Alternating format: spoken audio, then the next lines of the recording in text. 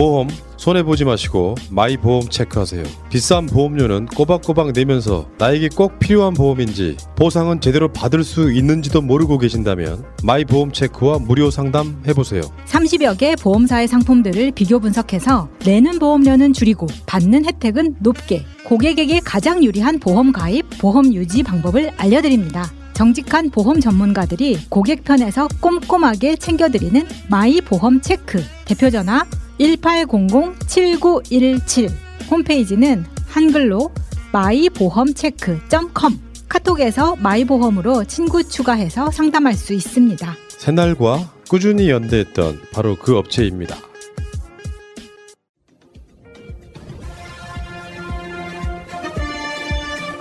꼭 알아야 할 어제의 뉴스. 감사원이 서해 공무원 피격 사건과 관련 문재인 전 대통령에게 서면 조사를 통보한 것에 대해 더불어민주당은 문 전 대통령이 강한 불쾌감을 표했다고 전했습니다. 민주당 정치탄압대책위원회는 문 전 대통령이 즉시 이메일을 반송 처리했고 서면 조사에 응할 수 없다는 점을 분명히 했다고 밝혔습니다. 문 전 대통령은 감사원 서면 조사 요구가 대단히 무례한 짓이라고 말했다고 민주당 윤건영 의원이 전했습니다. 대책위는 감사원의 감사권 남용을 직권남용으로 공수처에 고발할 것이라며 윤석열 정부의 정치 탄압에 대해 범국민적 저항운동을 제안한다고 밝혔습니다. 감사원의 서면조사 통보는 윤석열 정부 출범 이후 벌여왔던 그 모든 소란의 최종 종착지가 문재인 전 대통령임을 노골적으로 드러낸 것이다. 이재명 민주당 대표는 감사원이 문재인 전 대통령에 대해서 서면조사 요구한 것은 윤석열 정부가 국민이 맡긴 권력으로 민생을 챙기는 것이 아니라 야당을 탄압하고 정치보복을 가하는 데 주력하는 것이라며 비판했습니다. 오늘 서울 정부 서울청사 별관에서 열린 개천절 경축식에 참석한 뒤 기자들을 만난 자리에서 정치는 국민과 역사를 두려워해야 한다며 이렇게 말했습니다. 지금은 야당 탄압과 전 정부 정치 보복에 집중할 때가 아니라 민생 경제와 외교, 평화에 힘을 쏟을 때라면서 국민 앞에 겸허해지길 바란다고 말했습니다. 내일부터 오는 24일까지 진행되는 윤석열 정부 첫 국정감사는 외교부와 국방부를 시작으로 본격적인 일정에 돌입합니다. 박진 외교부 장관 해임 건의안을 통과시킨 민주당은 윤석열 정부 외교는 실패했다고 규정하고 기선제압에 나선다는 방침입니다. 대국민 사과도 외교 라인에 새 신도 없이 그냥 뭉개고 가겠다는 것은 국민에 대한 정면 도전입니다. 국민의힘 역시 총공세에 나설 것으로 전망됩니다. 김대기 대통령 비서실장 역시 박진 장관 해임 건의안 처리를 근거 없는 정략적 공세로 일축하고 여당과 내각의 적극적인 대응을 주문했습니다. 국방부 국정감사에서도 서해 공무원 피격 사망 사건이 쟁점으로 될 것으로 보이는데 여야의 거친 공방은 오는 11일 감사원 국감장으로 옮겨갑니다. 문재인 전 대통령 조사에 감사원 고발로 맞선 민주당과 감사원이 감사권 남용에 대해 직권남용으로 공수처에 고발할 것입니다. 또한 감사원의 감사 남용 등 윤석열 정부의 정치 탄압에 대한 범국민적 저항운동을 제안합니다. 사실관계 확인을 위한 당연한 절차라는 국민의힘 사이 정면 충돌이 불가피합니다. 여기에 윤석열 정부 언론정책과 김건희 여사의 도이치모터스 주가 조작 의혹, 민주당 이재명 대표에 대한 검찰과 경찰의 수사를 두고도 국정감사 내내 여야가 거친 공방을 벌일 것으로 예상됩니다. 정권교체 이후 채 5개월 더 지나지 않아 열리는 이번 국정감사에서 여야는 전국 주도권을 잡기 위한 사활을 건 진검승부를 예고하고 있습니다. YTN 엄윤주입니다.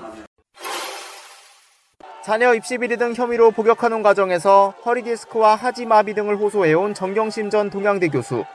지난 8월 신속한 수술이 필요해 수감 생활이 어렵다는 이유로 서울중앙지검에 첫 형 집행정지를 신청했습니다.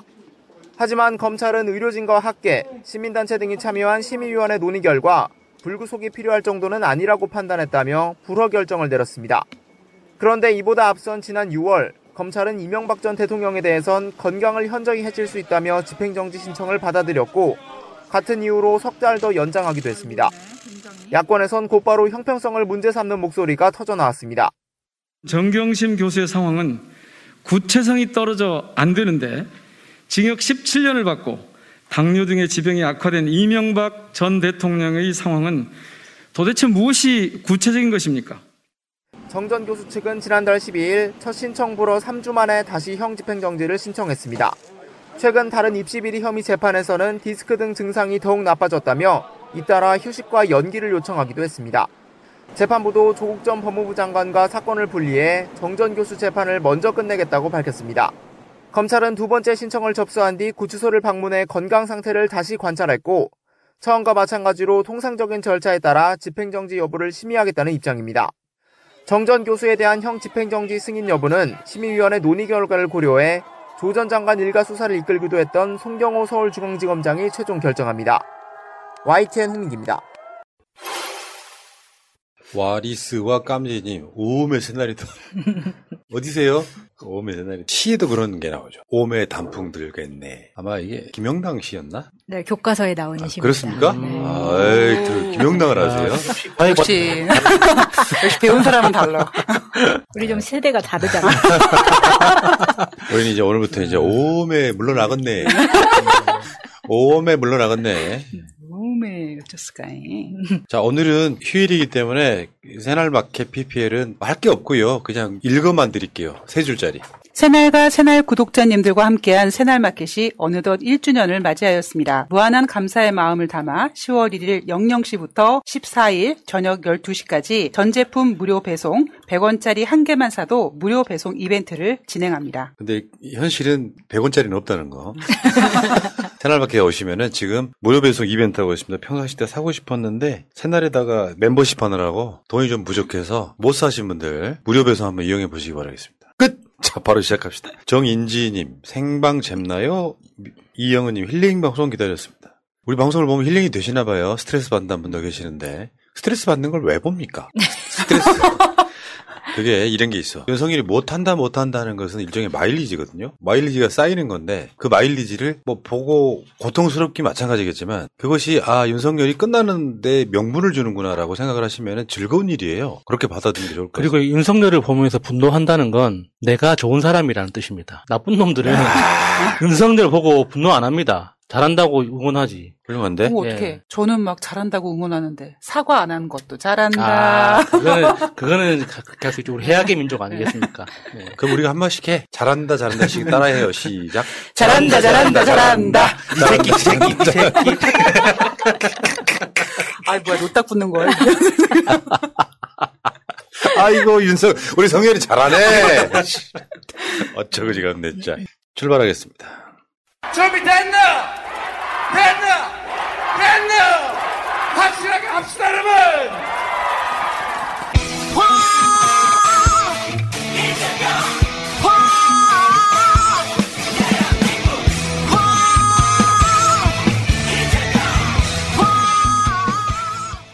자, 방송 시작하겠습니다. 개천절날 나오신 우리 홍익인간 마차님 나오셨습니다. 안녕하세요. 널리 인간을 이롭게 하고 있는 마차입니다. 그러니까요. 네. 그리고 그 옆에는 또 한 명의 홍익인간 이은정님 나오십니다. 이은정입니다. 이게 이거야? 조명이 뜨거워서 그런 거였어요. 참, 네. 어서 오시고 또 한 명의 홍익인간 야수님 나와 있습니다. 안녕하세요. 138억 주년 개천절을 축하합니다. 야수입니다. 138억 주년이요? 네, 빅뱅으로부터 138억 년 되는 날이기 때문에. 보통 이제 개천절이 그렇게 막 타겟이 명확하지 않은 행사잖아요. 사실 우리 한민족이 국가를 세운 것을 기념하는 날이기도 하거든요. 보통 이제 취임한 첫 번째 해 개천절은 보통 이제 대통령들이 오는 경우가 많아요. 뭐 다는 아니겠지만. 근데 여기 이제 일종의 윤석열이나 김건희 입장에서 보면은 또 다른 미신이라고 생각하는 그런 느낌이 아닌가 싶어요. 한덕수만 딸랑 왔더라고. 국군의 날 행사에서 이제 홍익인가의 뭔 뜻이? 엄마 홍익인가의 무슨 뜻이에요? 뭐 이렇게 물어볼 것 같은. 홍익이 나오는. 아니 무속 이야기가 나와서 한 말씀 드리자면 제가 알고 있는 무속인 분께서 음력으로 9월 9일이면 그렇게 길일이라고 하더라고요. 그러니까 이사 가기도 좋고 특히 이 막 재물복 탐욕 많은 사람들이 돈 많이 벌게 해달라고 빌 때 가장 신이 허락하는 날이라고 하기 때문에 아마 내일 또 어떤 큰 제사를 준비하시지 않을까 하는 생각을 한번 개인적으로 해봤습니다. 홍익인간 개념 그 이념이 민주주의 이념과 똑같은 거예요. 대통령이 된 자는 국민 대다수를 위한 정책을 펴야 되잖아요. 그게 홍익 인간이에요. 널리 인간을 이렇게 하는 거. 근데 윤석열은 그게 안 되고 있잖아요. 아주 멀상식한 인간이죠. 널리 국민을 웃기고 있죠. 그런가요? 알겠습니다. 어쨌건 오늘 개천절날 출발하겠습니다.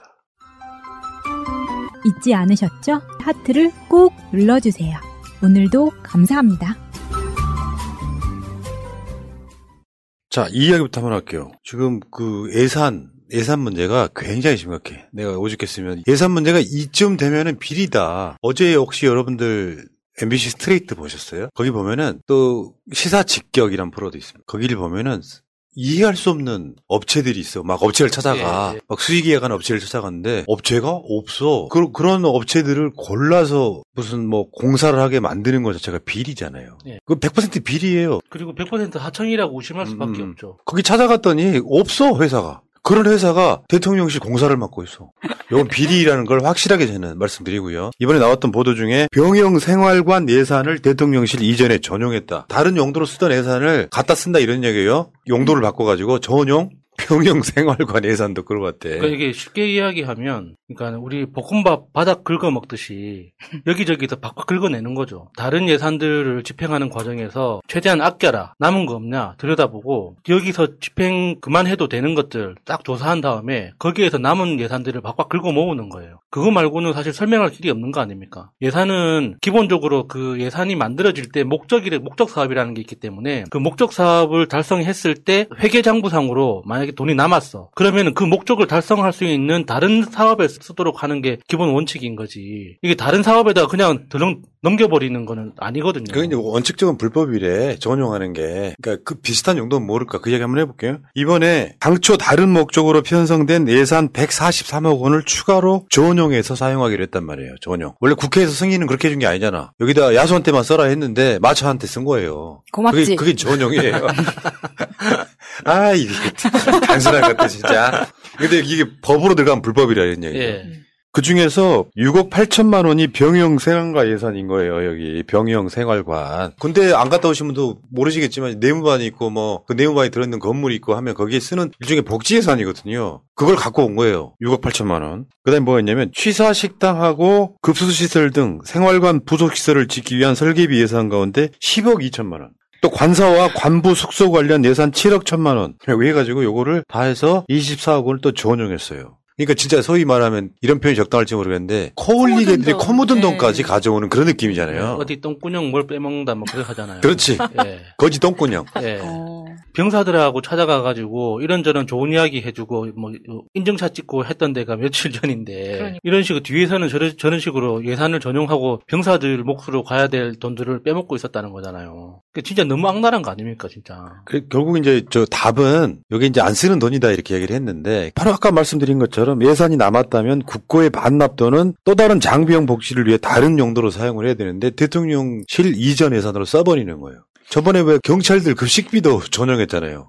우리나라에 있는 약자들 진짜 필요한 사람들이 써야 될 예산을 갖다가 대통령실 이전에 쓰고 있더라. 다시 한번 말씀드리지만 이건 진짜 볶음밥 누룽지 긁어 먹는 것처럼 여기저기서 박박 긁어내고 있는 거예요. 그러니까 실무 담당자, 그러니까 국방부뿐만 아니라 모든 부처에 있는 실무 담당자들한테 일종의 미션이 떨어졌을 거라고 볼 수 있는 거죠. 그렇지 않고서는 어떻게 저렇게 디테일한 예산들까지 꼼꼼하게 짚어내겠습니까? 근데 이번에 민주당이 이제 예산 심사를 하려고 각 상임위별로 이렇게 들여다봤어요. 거기다가 대통령실 이전 비용을 꽁꽁 숨겨놓은 거예요. 말하지 않고.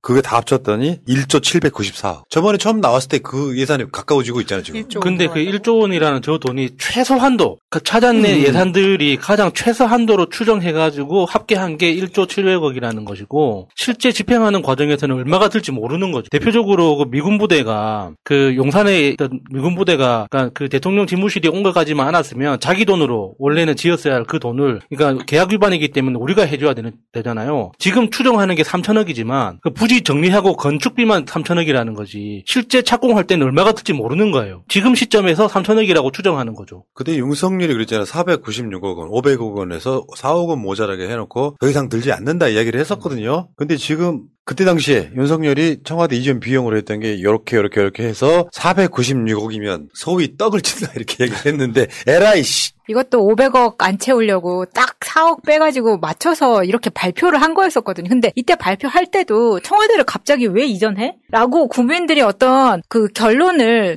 통해서 결론을 도출해내기 전에 맘대로 옮겼었단 말이에요. 결국은 1조 들어갑니다. 그래서 지금 윤석열이 공무원들 임금 거의 동결에 가깝게 1% 올랐나요? 1%. 물가는 지금 6, 7% 올랐는데 해놓고 허리띠 전람회라고 해놓고 본인은 관련된 거를 펑펑 쓰고 있습니다. 요거 명백한 탄핵사예요. 그러니까 당연히 써야 될 돈을 쓰는 거라면 큰 돈이더라도 우리가 뭐라고 하겠습니까? 근데 안 써도 되는 돈을 저렇게 억지로 갖다 쓰는 거 아닙니까? 특히나 처음에 청와대에서 용산으로 집무실을 옮긴다고 했을 때 집무실만 옮기면 다 끝나는 것처럼 말을 했는데 저렇게 1조 원이 넘는 돈이 들어가는 이유가 뭡니까? 연쇄적으로 다른 부처들이 다 옮겨야 되니까 그게 계속 비용이 발생하는 거 아니에요. 기본적으로 연쇄적으로 이동하는 데만 1조 원이 넘게 지금 추산이 되고 있는데 그게 이동한다고 끝나는 게 아니지 않습니까? 그게 안정화되고 거기에 또 새로운 시스템이 들어가려면 추가적인 비용이 또 수천억씩 들어갈 거예요. 아니 우리가 요즘 뉴스를 보고 있는데 굉장히 삭감됐다는 뉴스가 정말 많아요. 이 부분 삭감. 근데 유일하게 전용되고 증액되는 게 대통령실 관련한 것과 관저 리모델링이라는 겁니다. 나머지 기타 증액되고 있는 게 있나요? 그러니까. 대표적으로 이것밖에 없다고 보이는 거예요. 그러니까 지금 전체 상임위 중에서 국방위원회에서 찾아낸 게 8,153억 원. 야, 이렇게 보니까 돈이 아무것도 아니야. 그래서 여기 보니까 합참 이전이 2,980억. 합참 이전 비용만. 여기에 처음에 아까 윤석열이 처음에 496억 원 할 때 맨 위에 있던 거예요. 국방부 합참 건물 이전 비용 118억. 근데 실제로 지금은 2,980억. 한 20배 올랐고요. 다음에 미군 잔류기지 대체부지 3,000억. 미군이 거기에 들어올 자리에 윤석열이 들어가니까 미군 대체부지를 알아봐줘야 되잖아요. 예. 3,000억. 경호 및 방호 강화에 2,000억. 시발. 나 진짜. 욕 안 했는데 왜 여기 나오냐, 지금. 그러니까 저 3,000억, 2,900억 저 돈이, 그러니까 건축비만 이야기를 하는 거예요. 만약에 이제 합참 이전에 2,800억이 들어간다고 쳐요. 그러면은 건축비만 2,800억이지. 그 건물에 사람들과 장비가 또 들어가야 될 거 아닙니까? 그거는 반영이 안 된 거거든요. 그리고 계속 빨리 가봅시다. 윤석열 군대 이야기를 좀 해야 돼서.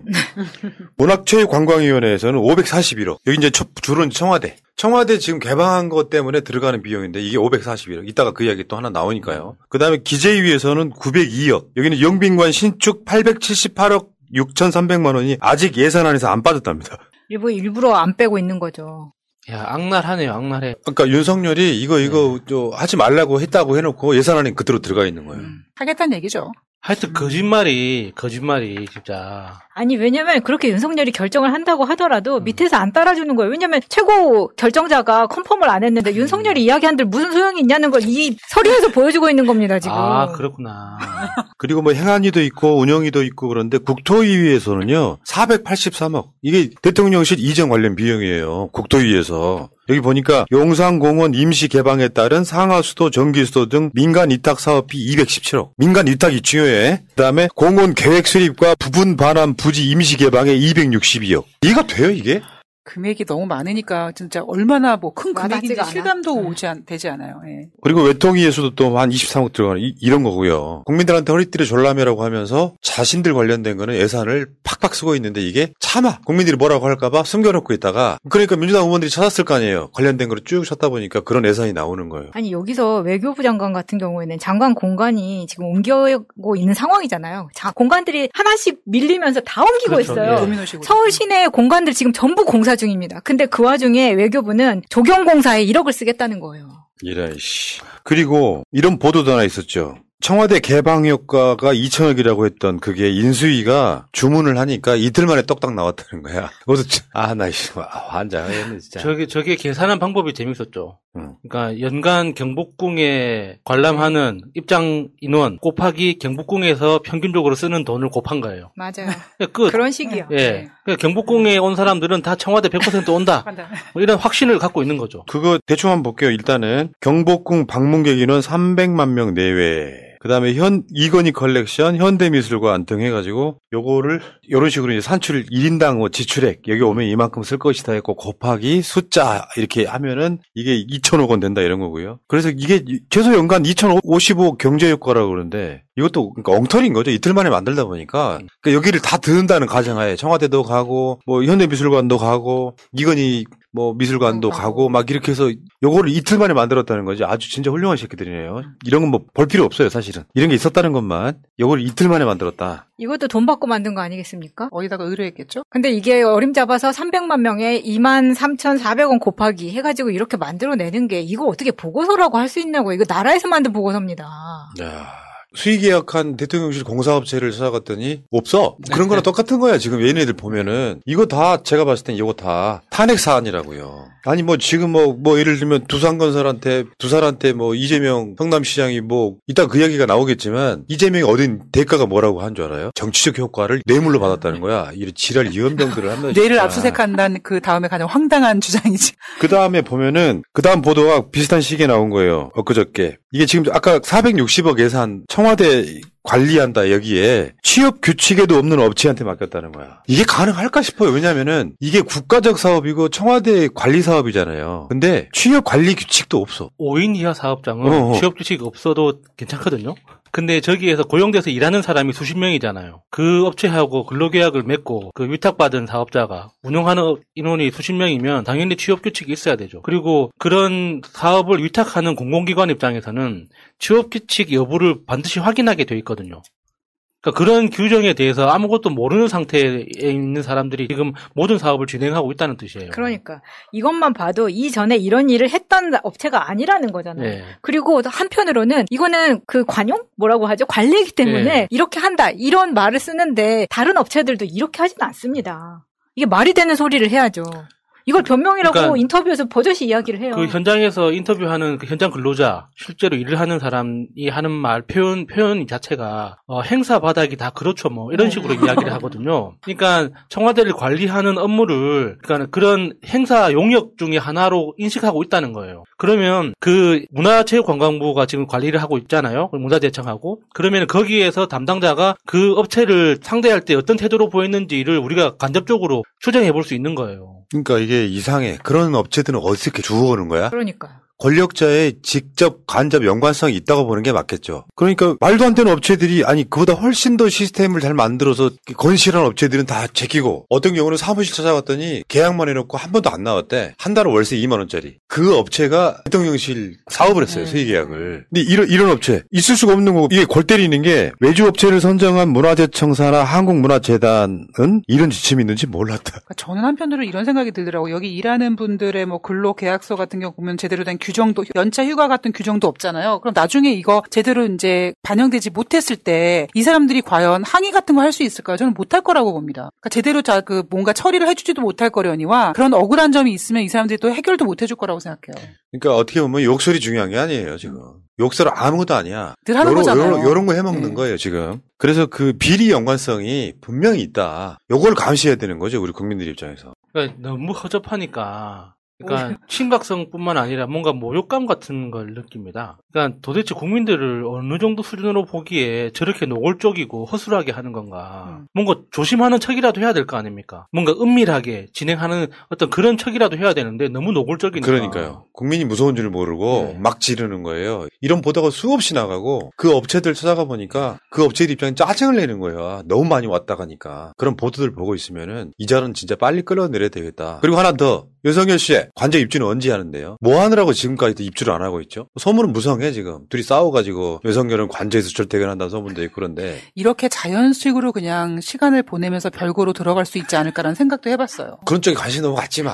아니 이게 뭐 무서 이런 개념이 아니라 그냥 뭐 불편하지 않잖아요. 그리고 어차피 김건희 같은 경우는 관저에 들어가서 괜히 스포트라이트 받는 것보다 아크로비스타에서 그냥 자기 할 행동도 계속 하면서 훨씬 더 그럴 거면 관저공사로 해. 거기에 지금 저 인테리어만 거의 50억 들어가고 있다는 거잖아요. 근데 왜 국민들 상대로 지금 서너 번째 거짓말 하단 말이야. 취임하고 고칠 게 별로 없어서 5월 말이면 들어간다고 했던 게 지금 10월 달 됐는데 아직도 기어 들어가지 않고 있어요 지금. 이게 분노스럽다고 국민한테 입만 열면 거짓말을 하고 있잖아요 지금. 아무튼 이 비리 연관성은 깊이 읽고 나중에 김건희나 윤석열이 이렇게 될 때 이게 굉장히 중요한 사안이라고 난 봐요. 말도 안 되는 거지. 자 여기까지 하겠습니다.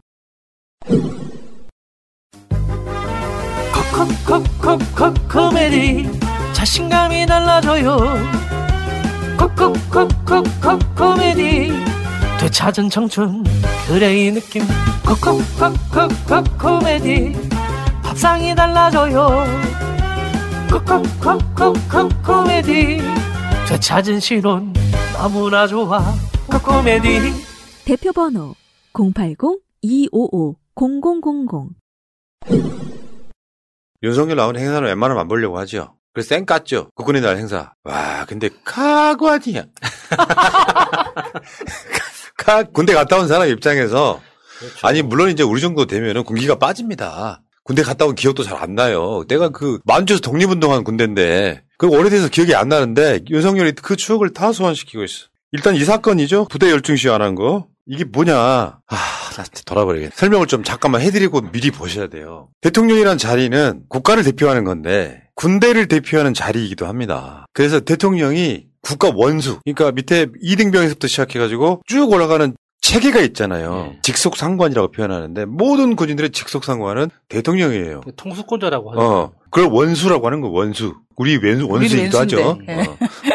근데 국군의 날 행사에 나온 사람들은 그 국군 60만 대군을 대표해서 나오는 거예요. 다 나올 수는 없죠. 그거 다 모을 수는 없잖아요. 다 모으면은 나라는 누가 지켜, 손은 누가 키워. 그래서 일부가 나와서 대통령한테 쉽게 표현하면 충성맹세를 하는 겁니다. 근데 여기서 윤석열이 어마어마한 대박 실수를 하는 거예요. 내가 이제 경례를 받은 상태에서 내가 훈화를 해야 될 거 아니야. 요거는 우리 학교 다닐 때도 군대적 아니었어도 했어야 되는 거예요. 맞아요. 학교. 뭐냐면 경례를 했잖아. 경례를 하고 나서 내렸잖아요. 그리고 나면 그게 차렷 자세가 되잖아. 그럴 때 내 훈화를 잘 들으라고 좀 쉬게 해주는 의미에서 열중시효를 시켜요. 그래서 그 인사를 받은 사람이 부대 열중시효라고 이야기해주면 밑에 이제 지휘하는 군인이 부대 열중시효라고 하면 그때서 열중시효를 하거든요. 빨간아지의 영상으로 한번 보시겠습니다. 비교샷. 열중!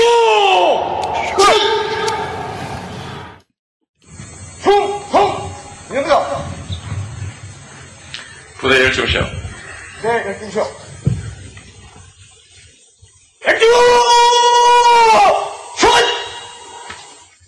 충성 기념사. 열중시효. 부대 열중시효. 열중! 충성 기념사. 부대 열중시효. 부대 열중시효. 열중! 시효! 열중! 시효! 충성 기념사.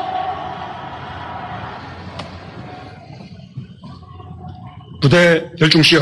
부대 열중시효. 열중!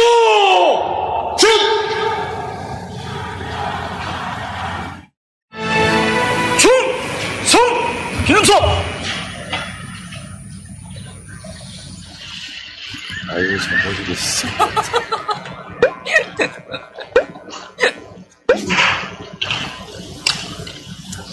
협이야? 부대 열중시효가? 부대 열중시효. 열중! 아니 저는 저거 누가 가르쳐주지 않나요? 당연히 가르쳐주죠, 전에. 그러니까 이게 인수인계 안 받은 측면도 있을 거고 이자가 좀 모자란 것도 있어요. 아니 그렇게 잘 잊어버린대요. 아. 말을 해줘도 금방 잊어버린대요. 알코올성 치매라는 거죠. 그러니까 이게 사실은 대형 참사가 일어난 거예요. 국방부는 실습직이 바쁘더라고. 별 문제 없었다 그러는데 아까 말했잖아 프로토콜. 그렇죠. 여론 행사는 프로토콜이라면 의전이란 말이에요. 그러면은 아니 사실은 저거 밑에 지휘관이 잘못한 거예요. 위 상관이 부대 열중시효를 안 했는데 차렷자세로 듣게 해야지. 근데 열중시효를 임의로 시켜. 행사를 하기 전에 실무진에서 고민이 많았다고 합니다. 그러니까 분명히 실무진에서 미리 보고를 하고 동선에 대해서 다 브리핑을 했지만 만약에 부대 열중시효를 안 하면 어떡하나 라는 그 고민을 먼저 했대요. 그래가지고 손식 장군이 그냥 자기 알아서 한 거라는 이야기도 있습니다. 그러니까 장관이 시키지도 않은 거를 시킨 거잖아 지금. 이제 파면해야지. 그리고 그러니까 이 부대 열중시효는 굉장히 의미가 있는 게 대통령이 법적으로나 어떤 철학적인 관점에서 우리 군대의 최고 지휘자잖아요. 근데 개념적으로는 그렇지만 실질적으로 부대를 지휘할 일이 없지 않습니까? 그 우리 군에 대해서 실질적으로 직접 명령을 하는 처음이자 마지막이란 말이에요. 1년에 딱 한 번 하는 거잖아요. 그러니까 굉장히 중요한 거거든요. 부대 열중시효라는 게 군에 대해서 당신들의 진짜 지휘관이 나다라는 걸 보여주는 맞습니다. 이야기이기도 하거든요. 그러니까 이게 부대 열중시효가 필수사항은 아닌 거라니까. 니들은 나를 꼴보기 싫게 했으니까 니들은 차례쳐서 들어가면 되잖아. 부대 열중시효는 어떻게 보면 선택사항일 수 있는 건데 통상적으로 그렇게 해오는 거고, 우리 학교 다닐 때 그저 월요일날 조회 시간에도 교장 선생이 열중시효하고 듣게끔 해요. 아니 그거 하잖아요. 차렷, 열중시효, 차렷, 선생님께 경례, 선생님 안녕하세요. 이거 하잖아요. 자, 그리고 이게 화제가 됐던 것 중에 하나가 6월 달에 트위터에서 올라온 글. 이거 좀 읽어줘봐요. 이분 좀 훌륭하시네. 윤석열의 빅실수는 국군의 날 행사에서 터질 것이다. 군대 다녀온 사람도 헷갈리는데 안 다녀온 사람은 간단한 제식도 존나 헷갈리기 때문이다. 예를 들면 통수권자가 깜빡하고 부대 열중시효를 안 하면 전군이 그대로 얼어붙어 있게 된다. 군에 대한 명령이므로 누가 대신 할 수 없다. 이게 맞아요. 내가 말이 맞잖아요. 윤석열이 그걸 임의로 부대 열중시효라고 허락을 하지 않았으면 차례 자세로 들어야 되는 거야. 그러면 아무 문제 없는 거야, 사실은. 근데 저런 예언문을 날짜마다 다 박아서 미리 써놓는 것도 괜찮겠네요. 윤석열의 빅실수는 한글날에 터질 것이다. 그래서 새날이 해놓은 게 있어. 전쟁이처럼. 5월 달에 윤석열은 1년 반 후에 탄핵을 당하거나 사임할 것이다라고 만들어 놓고, 그건 영상 올라간 건 6월 달이잖아요. 네. 6월 달이잖아요. 그거를 1년 반 후에 우리가 개봉하면 어마어마한 방송되네. 아니, 지금 야수님이 말씀하신 거 그 예언을 저는 푸나님이 되게 잘하실 것 같고요. 11월 달 중순에 G20 정상회담과 그다음에 에이펙 정상회담 때문에 윤 부부가 또 해외여행을 또 가거든요. 이번에 인도네시아 발리와 방콕 신혼여행으로 겁나 좋은 데를 가는데 거기서 대형 사고 칠 거라고 전 먼저 예언하겠습니다. 네. 그러니까 지금은 계속 그런 예언이 가능해. 네. 대체적으로 보면은 윤석열이 비행기 트래블로 오르는데 비가 오는데 김건희한테 우산을 안 씌워준다 이런 거 있잖아. 참 보이는 게 다네요. 근데 이게 다가 아니에요. 부대 열중시효는 아무것도 아니야. 진짜 중요한 거 몇 가지만 볼게요. 경례 자세요. 내가 보여드릴게요. 이를테면은 경례라고 하는 게 군대 안 갔다 와도 다 알지 않나? 요게 엄지손가락이 보이면 안 돼요. 딱 이 상태에서 이 손 끄트머리를 손바닥이 보이지 않게 거의 이렇게 되면 좋죠. 눈썹 끝에 되는 거예요, 이렇게. 그러니까 그건 이제 대한민국 군대의 경례법이고 윤석열의 경례법은 저 러시아, 폴란드 쪽. 뭐 이런 쪽. 이건 뭐예요? 경제 방법이죠. 그거는 이제 히틀러다. 아니 약간 좀 모자라 보이는. 아니요, 이것도 있습니다. 이것도 있습니다. 다른 나라 어떤 군도에는 이것도 있어요. 그래? 네.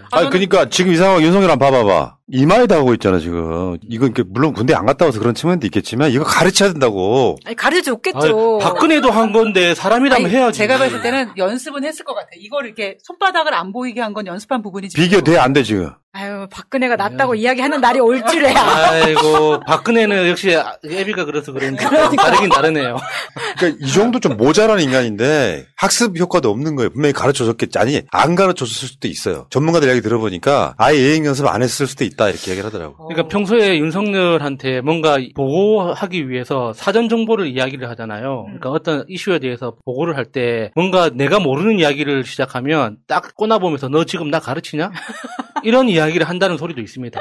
그리고 더 골 때렸던 거는 사열해서 들어오잖아요. 근데 사열이라는 게 여러 가지가 있어요. 예를 들어서 사열이라는 개념이 각종 점검을 하는 거 윗사람이. 국군의 날 행사라고 하는 건 대통령이 군의 대비태세 등을 사열한다 개념에서 일부만 나와가지고 왜 북한도 하잖아. 여기 군인들 지나가면서 그 사열의 가장 큰 목적이 일종의 총성맹세 같은 거죠. 직속상관한테. 그러면 사열이 뭐야? 이 사람들이 경례를 하고 있잖아 나한테. 그러면 경례로서 답을 해주면서 가는 거예요. 이제 그거 보여줘봐요. 그러니까 사열을 하면은 대통령이 경례를 받아주면서 지나가는 거거든요. 어떤 모질이 하나가 따봉을 막 아니 상대방이 경례를 하고 있는데 지금 따봉을 날리면 어떡해. 마음속에서는 체리 따봉이 막 날아갔을 거예요.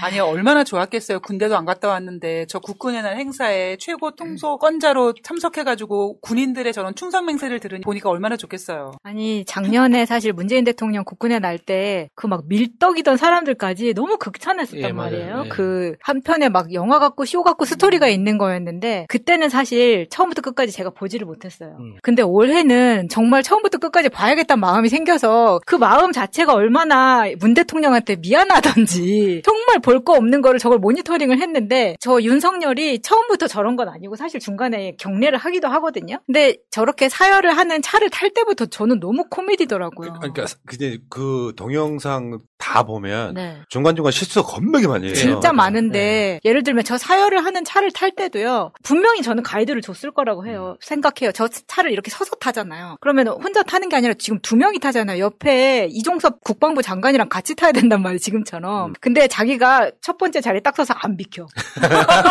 김건희하고 똑같은 거네. 그래서 옆에서 이종섭이 들어가라고 해서 들어가서 안쪽에 섭니다. 이런 거 자체가 너무 빵빵 터져요. 겁나 돌대가리예요 보면. 아니 그러니까 이게 프로토콜이라고 하는 게 굉장히 중요한 의전이라고 하는 거는 딱 그렇게 함으로써 격식을 갖추는 거거든요. 네. 그게 국가의 품격이라고 하는 거예요. 격려를 받으면서 이렇게 계속해서 상대방 격려를 하고 있으면 받으면서 와야 되는데 이거 내리고 중간에 막 이게 뭐냐 도대체 부끄럽게. 자, 그다음에 이번에 또 저 국방부도 실수를 했죠. 중국군 장갑차가 인민해방군 장갑차가 등장했죠. 영상에 등장한 거고요, 여러분. 이게 그러니까 이 새끼들 내가 봐 전체적으로 보면 되게 이상한 거지 지금. 아니 국군 군날 행사에 중국 장갑차를 갖고 오는. 그러니까 이게 모든 디테일 속에 성의가 없다는 게 굉장히 느껴져요. 맞아요. 그러니까 저 영상에서도 국방부 담당자가 분명히 검수를 했겠죠. 근데 검수를 하는 과정에서 전문성이 떨어졌다는 게 저기서 드러나는 거고, 그뿐만 아니라 그 연병장이라고 부르죠. 그 운동장 그 큰 광활한 그 공간에 전선들 있죠. 미처 정리하지 않은 전선들이 그 단상 주변에 널브러져 있습니다. 그것도 저 행사를 준비하는 사람들의 디테일, 그러니까 그 어떤 성의가 굉장히 떨어진다는 게 너무 확연히 드러나는 거예요. 자, 그리고 가사도 틀렸다 그러죠. 일부러 틀렸다고 이제 얘기를 했는데 멸공의 횃불, 요거를 승리의 횃불로 둔갑했다. 여기 자세히 보시면 바꾼 거 아니에요? 그러니까 요번에 그 멸공의 횃불이라는 군가가 공식 10대 군가에서 빠졌대요. 그래서 여기 멸공의 횃불이 승리의 횃불로 바꿔서 부른다, 그런 이야기는 있었습니다. 아니 근데 문제는 왜 바꿨냐고 했더니 공산권 외빈 배려 차원에서 바꿨다는 거야. 나 이게 더 골 때리는 건 뭐냐면은 윤석열이 지금까지 취임하자마자 계속 자유 외치면서 공산권 국가들 경멸했잖아. 그래놓고 공산권 국가 외빈 배려 차원에서 바꿨다고 말하는 게 앞뒤가 맞아? 아니 그리고 저 멸공은 본인이 이마트 가서도 맨날 하던 짓 아닙니까? 멸공 하더니 갑자기 저런 자리에서는 승리의 횃불로 바꿉니다. 너무 웃겨요. 뭐 이렇게 윤석열이 국방부가 하는 이것까지도 뭐 디테일하게 챙겼을 것 같지는 않은데. 아니 이런 디테일은, 그럼 국방부는 이런 디테일은 쓸데없이 찾으면서 중국 장갑차는 왜 집어넣냐고 도대체. 그러니까 희한하죠. 그러니까. 중국과 유착설 나올 법한데? 중국 막 탱크가 등장을 하고. 지금 완전히 친중 반미하고 있는 거예요. 그러네. 그래서 더더욱 이번에 G20 정상회담과 APEC 정상회담이 기대된다니까요. 거기 시진핑이 참석할 거기 때문에 얼마나 또 굴욕적인 외교를 하고 오는지. 푸나님 저 출장 좀 보내주세요. 어디로? 방콕하고 발리 좀 갔다 와야 될 거예요. 갔다 오세요. 취재하고 오세요. 네. 8천만 원 든답니다. 바로 준비하겠습니다. 뭐 여사님 저 새날 재범 기자입니다. 우리 닥쳐이요 그렇게. 너 잘 만났다. 그리고 또 있어. 디테일에 보면은 기왓장 격파하는 장면. 이런 거예요. 맥주병 격파, 현무 미사일, 특색 없어진 새 정부 첫 국군의 날 해가지고 여기 중간이 나옵니다. 부상 위험으로 문재인 정부에서는 하지 않았던 맥주병 격파 재등장. 여군 머리로 기왓장 격파. 그러니까 맥주병 격파뿐만 아니라, 그러니까 특공 무술로 이제 무슨 격파하고 이렇게 격투 시범 보이고 하잖아요. 그 없어진 지 굉장히 오래됐습니다. 그리고 그런 그 무술 시범은 요즘 북한군도 안 해요. 왜냐면 저 시범을 보여주기 위해서는 별도의 시나리오가 필요하고 실전에서는 사용하지 않는 위험한 상황을 만들어내야 되잖아요. 그러다 보면 훈련하는 과정에서 굉장히 많이 다칩니다. 그래서 그러니까 저런 시범 팀을 꾸리기 위해서 일종의 토너먼트 형식으로 각 부대에서 차출을 해야 되잖아요. 그러니까 각 부대에서부터 훈련을 시작한단 말이에요. 그 과정에서 불필요한 것들을 연습하다 보면 많이 다치거든요. 그러니까 전력 손실이 지금. 전력 손실이 너무 심한 거기 때문에 아예 안 해요. 이게 국군의 날 차출될 정도면은 일반 부대에서는 거의 6개월 전에 뽑는다고. 예. 그거를 그 사람들 정예들을 또 데리고 와서 여기까지 하는 거거든요. 저런 짓을 해. 근데 영상에서는 과학, 국방 이런 이야기를 하거든요. 그러면서 이제 아까 장갑차가 등장했던 부분을 지금은 각 유튜브에다, 그러니까 방송사에도 다 얘기를 해서 그 부분을 다 떼냈더라고요. 그래서 사실은 그 화면을 찾기가 힘들기는 하는데 그 화면에서도 그 영상에서도 굉장히 우리나라가 이제 IT 국방 뭐 이러면서 드론 띄우고 이런 거를 굉장히 많이 보여줘요. 근데 저는 이걸 보면서도 저거 어디 게임 화면에서 가져온 건 아닐까라는 의심이 들 정도로 하는데 정작 국군의 날 행사에서는 맥주병 깨기를 하고 있는 거예요. 있잖아, 내가 한 10몇 년 전에 이 짓 하다가 사고를 당한 적이 있어요. 친구들하고 오랜만에 고향에 가가지고 고등학교 동창들을 만나서 광주 충장로를 이렇게 술 먹고 돌아다니는데 12시가 넘어가니까 그 황금동 콜박스 쪽에 이렇게 좌판들이 놓여 있어가지고 뭘 하고 있었냐면은 기와장 깨는 돈 얼마씩 주고 하는 그거를 하더라고요. 그래서 내가 술이 좀 먹었어, 이제. 옛날 생각이 나가지고 요거를 장갑을 안 끼고 끼야 되거든요. 위에다가 이제 수건 좀 깔고 때렸는데 이쪽에 뼈에 금이 갔어요. 그것 때문에 지금도 손이 오랫동안 쓰면 아파요. 오랫동안 쓰고 있으면 아프다고. 그 뼈가 금이 간 거를 치료를 안 하고 그대로 뒀더니 튀어나왔어, 지금도 이걸. 축하드립니다. TMI. TMI. 인정하고요. 자, 이번에 김병주 의원도 그런 게 최고의 전문가 아니십니까? 김병주 의원이 그것 말고도 기념식 실수가 더 있었다, 이런 이야기를 하시더라고. 제가 이제 뭔가 봤더니 내용은 대략 이런 거예요.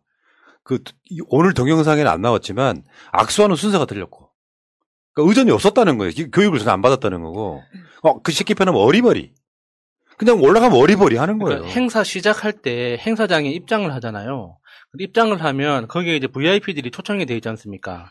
그러니까 입장해서 바로 VIP들하고 악수를 한 다음에 자기 자리 가서 앉아야 되는데 자기 자리 가서 바로 앉았다가 일어나서 다시 악수하러 나갔다는 거예요. 그러니까 전혀 의전에 대해서는 네. 본인이 모자란 것도 있을 거고 대통령실 다 싹 잘라야 됩니다. 지금 하고 있는 거 보면. 그리고 하나 더가 뭐냐면 전략사령부를 전력사령부로 했다. 한전을 굉장히 머릿속에 꽂혀 있었나 보죠. 꽂혔네요. 원자력을 그렇게 좋아하더니 모든 걸 전력화시키네요. 근데 우리는 그럴 수밖에 없죠. 빨리 크게 비밀 게시판, 무기명 게시판에 보면 정말 악의적으로 올라오던데 윤석열이 대통령이기 때문에 물론 여러 가지 이유로 대통령도 군대에 안 갈 수 있습니다. 문제는 군대 안 갔다 왔어도 그 나름대로 군대 갔다 온 정도의 의전을 해줘야 되잖아요. 훈련을 시키는 게 아니고 총쏘라고 하는 것도 아니고 포복을 하라는 것도 아니고 PT를 하라는 것도 아니고 우리처럼 천리행군이나 공수훈련을 받으라는 것도 아니고 문제는 그런 아주 간단한 의전조차 못하기 때문에 다시 소환되는 부동시 군면제 의혹이에요. 양쪽 시력이 너무 차이가 많이 나서 부동시로 군대를 안 간 자인데 당구 500 친다고. 나도 300밖에 못 치거든요. 신림동에서 많이 쳤나 보네요. 아니 이런 자가 군대를 안 갔다 왔으면 기본적인 의전을 해줘야 되잖아요. 다 까먹어 버렸을 수도 있는데 윤석열의 부동시 의혹은 뭐냐면 평상시 때는 전혀 시력이 나쁜 사람처럼 안 보일 정도로 안경도 안 쓰고 당구는 500 치고 하는 자이고 임용할 때랑 뭐 할 때랑 달라. 시력이. 달랐다는 게 그 당시에 우리가 굉장히 많이 다뤘던 거 아닙니까? 그러니까 부동시는 안경으로 교정을 하지 않으면 일상생활이 굉장히 불편하기 때문에 안 쓸 수가 없습니다. 그런데 어렸을 때부터 대학 시절 사진까지 한 번도 이게 안경 끼고 사진 찍은 사진이 없잖아요. 맞아요. 그게 굉장히 이상한 거죠. 어떻게 그렇게 군 면제를 받을 정도의 심각한 부동시인데도 불구하고 안경은 안 쓸 수 있느냐. 그러니까 되게 분노스럽더라고요. 뭐가 분노스럽냐면 군인들한테 격려를 받는 걸 보는데 아파서 민주화 운동 정부화 이런 것들 때문에 군대를 못 갔을 수 있어요. 그걸 뭐라고 하는 게 아니라 군대 안 가려고 군대를 사실상 불법으로 뺐다는 의혹이잖아요. 맞아요.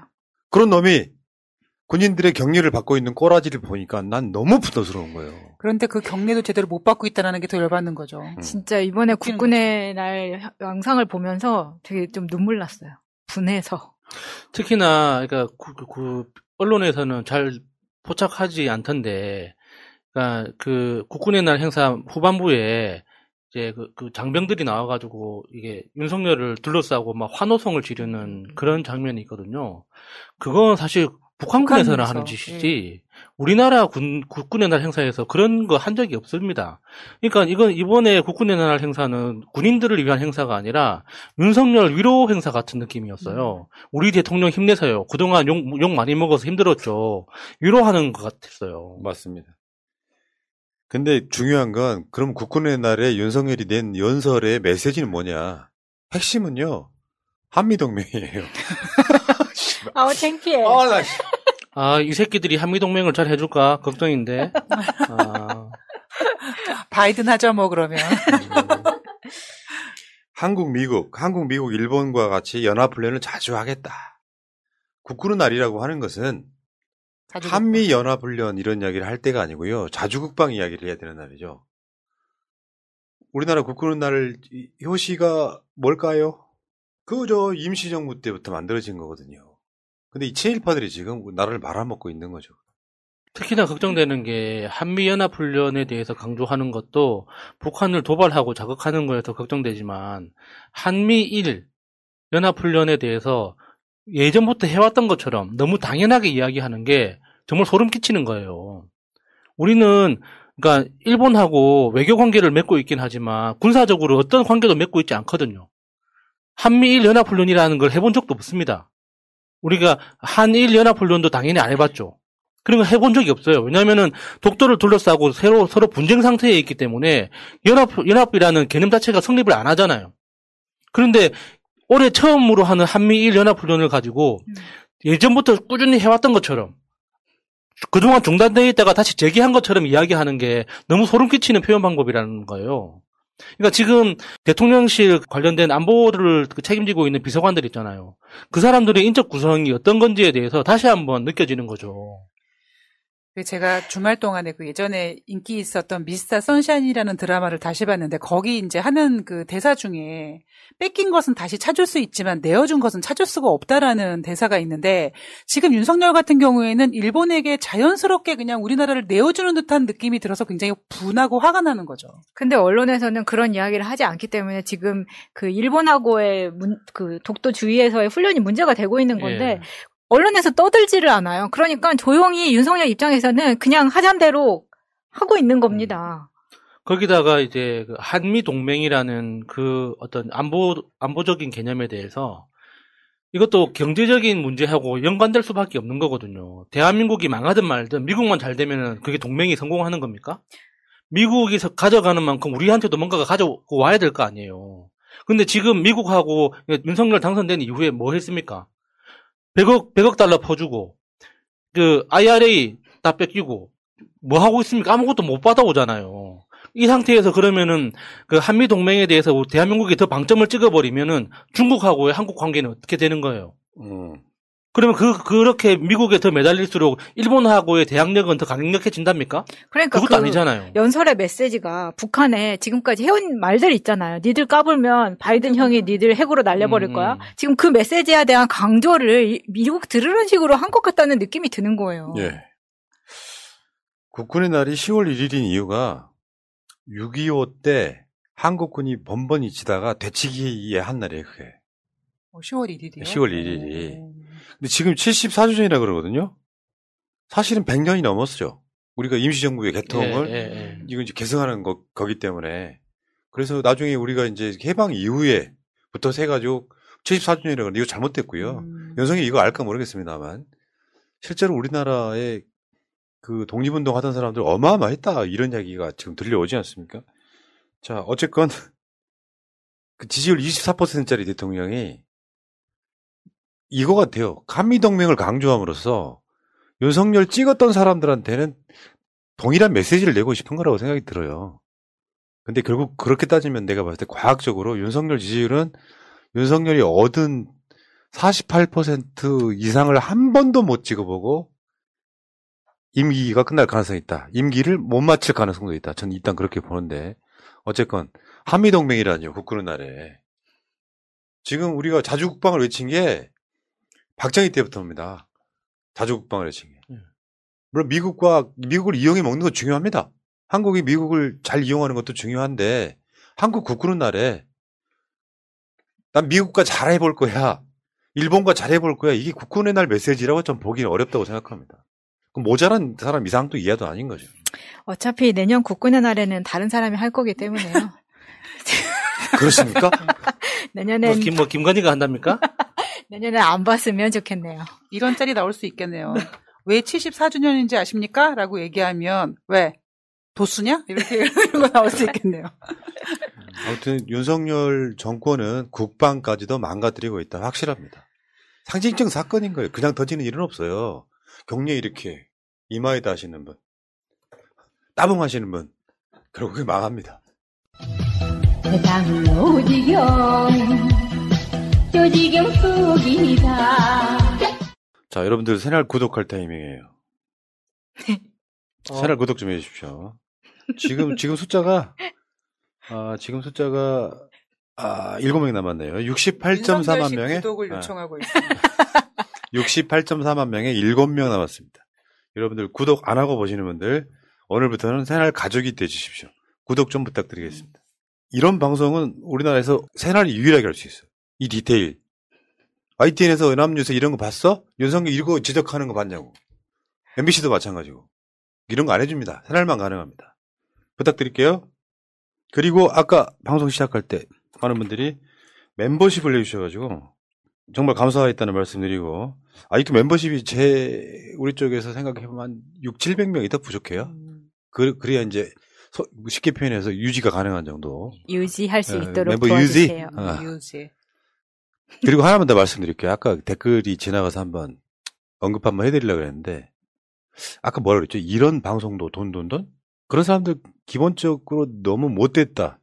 왜냐면 사람이 나와서 움직이고 하는 게 모든 게 다 돈이에요. 네. 유지비, 출연료, 인건비, 그 모든 게 돈인데 방송은 공짜로 보면서 이런 방송도 돈이래. 그러면 본인이 좀 도와주시든가. 그런 사람들 진짜 못됐어. 심지어 저희는 후원 계좌도 없는데. 그러니까 후원 계좌 안 열고 광고로 운영해 보겠다고 엄청, 그래서 광고를 하면은 광고가 길다 그래. 어떻게 하라는 거야 도대체. 그런 분들은 이제 생각을 해보세요. 우리도 돈 들어가. 그런 사람들이 꼭 공중파는 입 닥치고 잘 보죠. 한 번 나가는데 한 2~3천만 원씩 하는 광고를 다 봐주면서도 새날에서 광고 짧게 하는 거, 난 그것마저 미안해가지고 아까 말한 것처럼 한 1분 안에 끝내버리잖아요. 그런 걸 참 못된 사람들 그렇게 많어. 본인은 그러면 살면서 돈 안 하고 살 수 있나? 본인은 직장이 없으신가 봐요. 그냥 날로 먹겠다라는 심보죠. 여기까지 하겠습니다. 여기까지. 자, 어쨌든 멤버십 해주신 분들 감사드리고 구독도 좀 부탁드리고, 자, 다음으로 가겠습니다. 자, 감사원 이야기 한번 해볼게요. 이거 재밌는 이야기가 많아. 언론 보도에 안 나오는 이야기가 많아. 보세요. 감사원이 서해 피격 관련 문재인 대통령 서면 조사를 통보했어. 이메일로. 직접 용기는 없었나 보죠. 아니, 그러니까 이게 지금 이거 말고 또 무슨 검찰이 뭘 수사단 하나 만들었더라고. 태양광 관련한 수사단을 만들었더라고. 이렇게 따져서요, 전직 대통령이 그 임기 안에 있었던 모든 것들을 대통령한테 묻겠다는 태세예요. 그 기준이면 윤석열은 지금 구속입니다. 서해 피격 공무원 어쩌고저쩌고 하는 이야기가 가장 핵심이 뭐냐면은 미국도 그렇게 판단했다는 거예요. 그 정보가. 그래서 종합적으로 판단했을 때 월북으로 추정할 수밖에 없다라는 결론을 내렸어. 거기에 쉽게 표현해서 그냥 문재인 정부의 뇌피셜 들어간 건 하나도 없어요. 그럼에도 불구하고 그게 왜 월북이라고 판단했는지를 묻는 그런 질문을 문재인 대통령한테 보낸 거예요. 답해달라고. 그러니까 감사원이 저런 식의 감사를 진행하는 것 자체도 문제지만, 그러니까 문재인 전직 대통령을 향해서 이렇게 질문을 하는 것도 문제가 되겠지만, 질문의 내용은 더 문제가 되는 거예요. 감사원은 관료, 공무원들이 업무를 집행함에 있어서 관련 법률을 지켰느냐, 그 절차를 정확하게 지키고 보고를 정확하게 수행했느냐를 들여다보는 거지, 어떤 업무를 왜 했는가를 들여다보는 게 아니에요. 그거는 정치적이고 정책적인 판단이거든요. 감사원은 정책에 대해서는 판단 안 합니다. 근데 지금 감사원이 묻는 게 뭡니까? 그 피살이 왜, 이거 월북이라고 왜 판단했느냐를 물어보는 거 아닙니까? 이거는 검찰이나 수사기관이 물어야 되는 거지, 감사원이 물어야 될 내용이 아니거든요. 근데 쥐들이 뭐라고? 그 정책에 대해서, 정치적, 정부적 판단에 대해서 왜 그런 식으로 생각했냐고, 왜, 어떻게 물어볼 수 있냐 이거예요. 진짜 이거는, 이 월권이라는 개념으로도 적용이 안 되는 거예요. 완전히 개념이 없는 거기 때문에. 감사원이 어떤 일을 하는 곳인지에 대한 기본 개념이 없는 업무란 말이에요. 이거 진짜 이거는 놀라운 거예요, 이거는. 자, 그러니까 문 대통령 쪽에서 굉장히 불쾌했다고. 모든 어떤 정책적 어떤 사안들에 대해서 대통령한테 다 물어볼 거면은 그 좀 있을 수가 없는 거거든요. 그 자체가 있을 수가 없는 거라고. 근데 이제 문 대통령 괴롭히기 하고 뭐가 불법적 사항이 드러나면은 문 대통령을 감사원이 고발을까지 해야 되는, 좀 더 정확히 말하면 감사원은 전직 대통령한테 요구할 자격이 없습니다. 감사원은 현직 공무원한테만 가능한 거예요. 그 자체가 월권이라고요.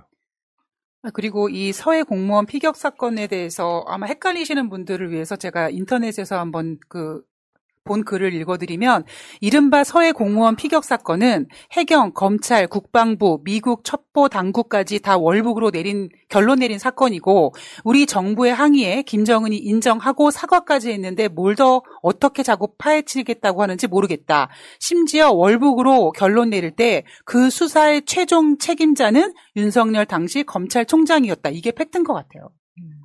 다른 걸 떠나서 한미동맹 좋아한다며 미군의 첩보 SI, 스페셜 인텔리전스, 요걸까지도 다 종합 판단했을 때 이 사람이 월북이 맞구나라고 결론을 내렸어.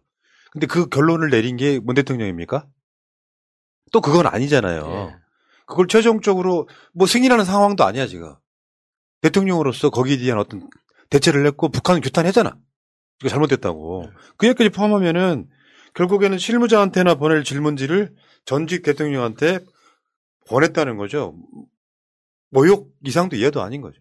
근데 저는 이게 처음에 그 감사원이 현직한테만 물어볼 수 있다는 거를 많은 사람들은 모릅니다. 근데 헤드라인을 뽑을 때 그럼 감사원이 보낸 것에 대해서 문 대통령 측에서 굉장히 불쾌감에 반송을 했다라는 부분이 일반인들한테는 왜 반송을 하느냐라는 의구심을 줄 수 있거든요. 그래서 이걸 어떻게 반박해야 되냐라는 고민을 했을 때 전직 대통령들도 이걸 받았다는 거예요. 질문서를. 이렇게 헤드라인을 뽑습니다. 그러면은 문 대통령은 왜 대답을 안 했을까라고 생각할 수 있잖아요. 근데 이 사람들도 다 질문서 수령을 거부했다는 거예요. 그러면 헤드라인을 다른 사람들한테도 보냈다라고 뽑으면 안 되는 거잖아요. 그렇죠. 그러니까 요거는 이제 질문서가 일종의 참고인 개념이에요. 검찰로 따지면은. 뭐 지금 당장. 근데 보통 참고인으로 시작해서 나중에 피의자가 되는 경우가 꽤 많아요. 그런 의도 때문에 기분 나쁜 거고, 더 기분 나쁜 거는 윤석열이 죄가 없이는 불가능한 사건이 진행 중이라는 거. 그렇죠. 심지어 최재의 감사원장은 문 대통령이 임명한 사람이야. 그 최재의 감사원장은 자기 입으로 그랬죠. 감사원은 대통령 직무 수행을 돕는 곳이라고. 지원하는 기관이야. 이게 굉장히 악랄한 거죠. 왜냐하면 사실은 문 대통령을 지지했던 사람들 모든 국민을 모욕하는 거예요. 봐라, 문재인 때 이렇게 엉망이었다 같은 이야기를 하고 싶은 거죠. 나쁜 의도를 갖고 있으니까 우리가 분노하는 것이고, 결국 윤석열의 최종 목표는 문재인 대통령 수사하고 정치 보복으로. 그러니까 이자는 좀 약간 확실히 그 국군이나 행사에서 보여줬던 모습처럼 약간 돌대가리 같아요. 정무적 판단을 못하는 거죠. 이거 문재인 턴다 그래서 국가가 좋아질 리가 없고요. 어떤 비리가 들어있을 개연성이 없잖아. 그렇게 따지면 윤석열이 미군의 SI까지도 점검하면서 미군한테 대들어야지. 뭐 욕설하고 와가지고 그거는 바이든한테 한 게 아니고 야당 국회의원들한테 했다고 말하는 이 돌대가리들이 문재인과 이재명을 욕보이면 자기 지지율이 올라갈 거라고 착각하는 거예요. 완전 골 때리는 놈들이. 그러니까 대통령실에 검사가 많이 포진되어 있는 만큼 계속 문제의 돌파구를 이런 식으로 찾아가는 겁니다. 국민은 너무 실망스러울 수밖에 없어요. 그러니까 망치를 들고 있는 사람은 못을 찾잖아요. 때릴 못을. 딱 그걸 그대로 보여주는 거예요. 검사들끼리 모여 있으면 문제 상황에 닥쳤을 때 어떤 방법을 제일 먼저 생각하겠습니까? 사정이에요. 수사에서 괴롭히고 짓밟는 방법밖에 생각할 줄 모른단 말이에요. 그러니까 지금 상황에서 정치 보복이 필요하다고 생각한다면 순서를 이런 식으로 하면 안 되죠. 지금 코로나 이후에 경제가 급속도로 어려워지고 있는데 이 경제에 대처하는 어떤 일사불란하고 체계적인 모습을 보여준 다음에 그 다음에 정치 보복을 해도 안 늦습니다. 근데 왜 지금 다 국민들은 다 힘들다고 아우성인데 왜 정치 보복만 생각하냐고요. 근데 이게 서해 공무원뿐만 아니라 지금 태양광도 가지고 문 대통령 압박하겠다고 지금 오늘 딱 발표한 거 보면은 진짜 정신 못 차리고 있습니다. 그러니까 이게 이렇게 하면 자기 지지율 올라가는 게 아니고요. 자기 지지층들 일부한테는 아이고 시원하네 사이다네 하겠죠. 문제는 이런 방식으로 정책에 관련돼 있던 부분 같은 것들을 싹 다 털기 시작하면은 국가가 발전할 이유가 없는 거예요. 대통령들이 나중에는 그런 논리를 하면 아무것도 안 해야 돼요. 그런 방식으로 가면 안 되고 그래서 오늘 민주당이 상당히 반발을 했죠. 그래서 실제로 쉬는 날인데 윤석열 때문에 나오신 분들이 있죠. 지금 뭐 여러 단위에서 정치보복 대책특위 단장이 박범계 의원이거든요. 이 기자회견이 따로 있었고요. 여기 이제 청와대 출신들도 기자회견이 또 따로 있었고요. 오늘 난리 났어요. 자, 이재명 대표도 어제 페이스북에 이런 이야기를 썼어요. 읽어주시기 바랍니다. 국민과 역사를 두려워해야 합니다. 믿기 힘든 보도를 접했습니다. 감사원이 문재인 대통령님에 대한 서면 조사를 통보했다고 합니다. 온갖 국가 사정기관이 충성 경쟁하듯 전 정부와 전직 대통령 공격에 나서고 있습니다. 유신 공포 정치가 연상됩니다. 국민이 위임한 권력을 정치 보복에 쏟아붓는 사이 민심은 벼랑 끝에 내몰리고 있습니다. 권력 남용 끝에는 언제나 냉혹한 국민의 심판이 기다렸던 역사를 기억하시기 바랍니다. 맞습니다. 이게 정상적으로 가자고. 예를 들어서 태양광 문제도요. 태양광 이게 어떤 문제냐면은 하부단이 저 지역에 내려갔는데 태양광 사업 관련해서 대출을 좀 많이 받았다 이런 정도거든요. 이게 문재인 대통령의 잘못인 것처럼 이미지화 시키잖아요. 문재인 대통령이 직접 서해 피격 공무원 그 자리까지 가서 이거 탈북이구만 월북이구만 이렇게 하는 게 아니잖아요. 종합적 판단, 그 당시 국군의 SI, 미군의 SI, 그 모든 것들 다 포함하고, 심지어 북한에서 우리나라 사람들이 심어놓은 사람들 있죠. 그 사람들의 정보까지 취합해가지고 내린 결론이라고. 그런데 윤석열이 대선 때 그걸 이용해 먹기 위해서 유족이라고 하는 분들 만나가지고 진상규명하겠다 하니까 그 사람 지금도 계속 돌아다니잖아요. 여기에 그냥 홀라당 넘어가고, 감사원은 이런 짓거리 하면 안 되는 거죠. 감사원은 대통령이 임명하긴 하지만 정말 중립적 차원에서 행정부 등의 비리가 없나를 따지는 곳이잖아요. 전직 대통령이 지금 물러난 지 얼마나 됐다고 대통령한테 이거 답변해. 그런 짓거리를 하고 있습니까? 박지원 전 국정원장 페이스북도 한번 볼게요. 이 서면 조사가 왔길래 박지원 전 국정원장도 거절했다고 하더라고요. 기어이 윤석열 정부의 칼날이 문재인 전 대통령을 향했습니다. 개천절을 맞아 혹시 당군 할아버지까지 잘못을 찾는 감사원인가 의심됩니다. 과거 감사원, 검찰 등이 국정원으로부터 얼마나 많은 수모를 당했습니까? 개혁된 문재인 정부의 국정원이 여러분에게 간섭을 횡포를 했습니까? 오히려 당신들은 문재인 정부에 감사를 해야 합니다. 감사원의 행포를 규탄하며 정치 감사를 당장 중단할 것을 촉구합니다. 그러니까 검찰도 그렇고 검찰도 감사원도 정치 쇼만 하고 있는 거예요. 실제로 해야 될 일 안 하고 이따가 이재명 대표 이야기도 할 텐데 쇼만 하고 있는 거예요. 그러니까 국민들은 옛날 같으면은 그 공포 정치가 먹혀요. 말도 못 하고 있는데 지금은 우리들이 더 위에 있잖아요. 왜 저런 짓을 하려고 하는지를 알게 됐단 말이에요. 이런 짓들을 하고 있어. 수준이 떨어지는 거고. 윤석열이 그 전에 했던 이야기 한번 보여드릴까요? 문재인 정부 성공을 위해서 악역을 맡고 있다. 대통령에 대한 충심의 변화 없다. 2019년 12월 6일날 악랄한 새끼 진짜. 아유. 진짜 거짓말 잘해요. 그 다음에 비슷한 이야기 하신 분이 있죠. 이낙연 죽는 한이 있더라도 문 대통령 지키겠다. 지금 뭐 하세요 지금? 한국 들어오셨습니까? 이 시각까지 페북이나 이런 데서 이 문 대통령 이 서면 조사에 대해서 이런 반구가 없습니다. 미국 가기 전에 찾아가서 밥은 잘 챙겨 먹던데. 에휴.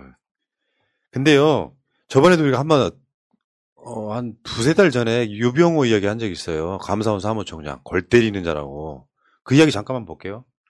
유병호 국장이 당시에 지금 사무총장이지만 담당한 주요 사건, 서울교통공사 채용비리 요거 있고요. 월성원전 1호기 경제성 조작. 이거를 유병호 당시 국장이 공공기관 감사국장이 요거를 수사했던 자예요. 월성원전을 수사했던 자가 그러니까 최재해는 문재인 대통령이 임명한 감사원장이지만 유병호는 윤석열이 임명한 사무총장이에요. 사실은 그다음 보여줘봐요. 이렇게 생긴 유병호가 감사원의 실세라는 건 누구나 다 아는 얘기죠. 근데 보니까 응급실에서 폭행이 입건된 적이 있더라고. 그러니까 거의 약간 조폭 깡패 수준에 가까운 인간이에요, 보면. 술에 취해 간호사를 폭행한 사건이라고 합니다. 와. 이거 수사 안 들어가냐? 와. 아니, 그러면 구속돼야 되는 거 아닌가요? 그리고 이 유병호가 주도해갖고 전현희 권익위원장 감사를 하면서 근태 이야기 했잖아요. 근태 한번 볼까? 근태? 근무태도 유병호 사무총장 연구원장 시절 지각 조기 퇴근하거나 술 마시고 아예 출근을 안 한 적도 있다는 제보 받아. 야, 진짜 이런 사람이 감사를 감히. 그래놓고 전현희는 근태로 감사를 하는 거야. 뭐 저런 사람이 대통령도 하고 있는데요, 뭐 지금. 저렇게 하고 있는 사람이.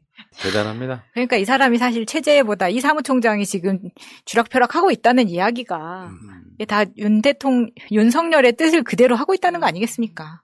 그러니까 결국은 뭐예요? 문재인 대통령한테 서면 질문서를 보냈을 때는 유병호 재가는 분명히 있었을 거고 윤석열도 거기에 대해서 심적이든 뭐든 간에 재가를 했을 거라고 보는 거예요. 뭐 질러. 따봉 씨발.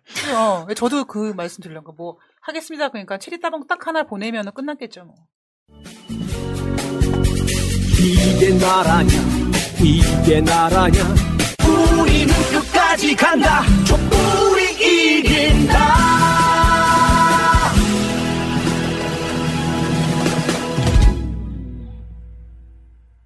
촛불행동 상임대표 김민웅입니다.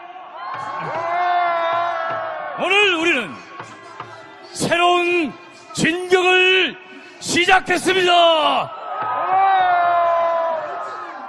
여러분, 오늘 우리는 촛불 동지가 되었고 촛불 가족들이 되었습니다. 서로서로 인사를 나눠주시기 바랍니다.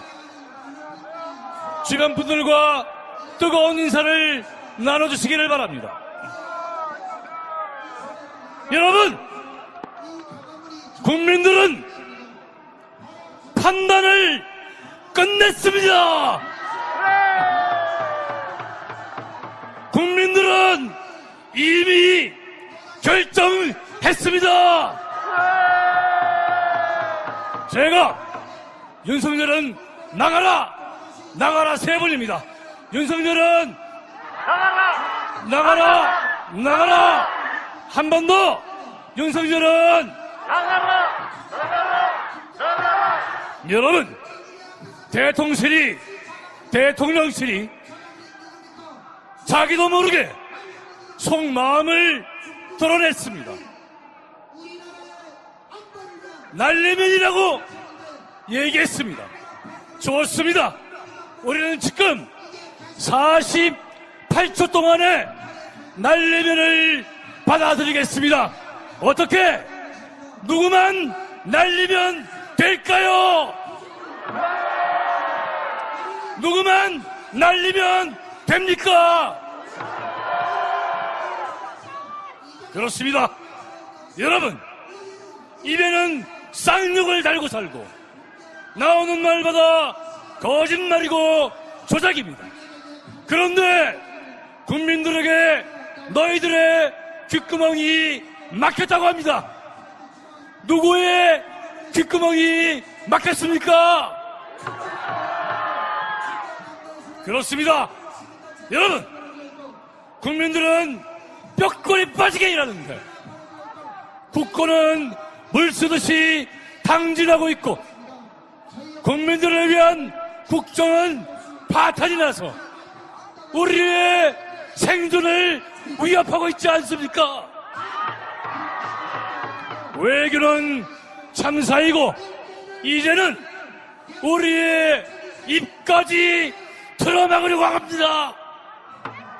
용납할 수 있습니까? 여러분, 독도 인근까지 일본 자위대를 끌어들이는 자가 애국자입니까? 매국노입니까? 적에게 성문을 열어주는 자는 애국자입니까? 매국노입니까? 이 정권은 매국 정권 맞습니까? 단 하루라도 용납할 수 있습니까? 결코 그럴 수 없지요. 여러분, 이제 우리는 새로운 역사를 쓰고 있습니다. 촛불 행동은 여러분들의 것입니다. 폭풍 후원해 주실 거지요? 회원 가입도 폭주해 주실 거지요? 다음 주도 모이실 거지요? 날로독 기세를 모아 가실 거지요? 제가 오늘이 무슨 날인가 말씀드리겠습니다. 그러면 여러분들은 뜨거운 함성과 박수로 환호해 주시기 바랍니다.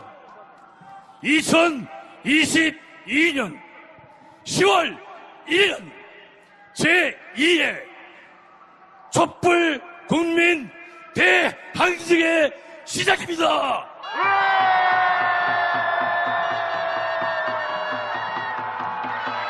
윤석열은 나가라! 나가라! 나가라! 윤석열은 10월 1일은 제2회 촛불국민 대항쟁이다! 고맙습니다.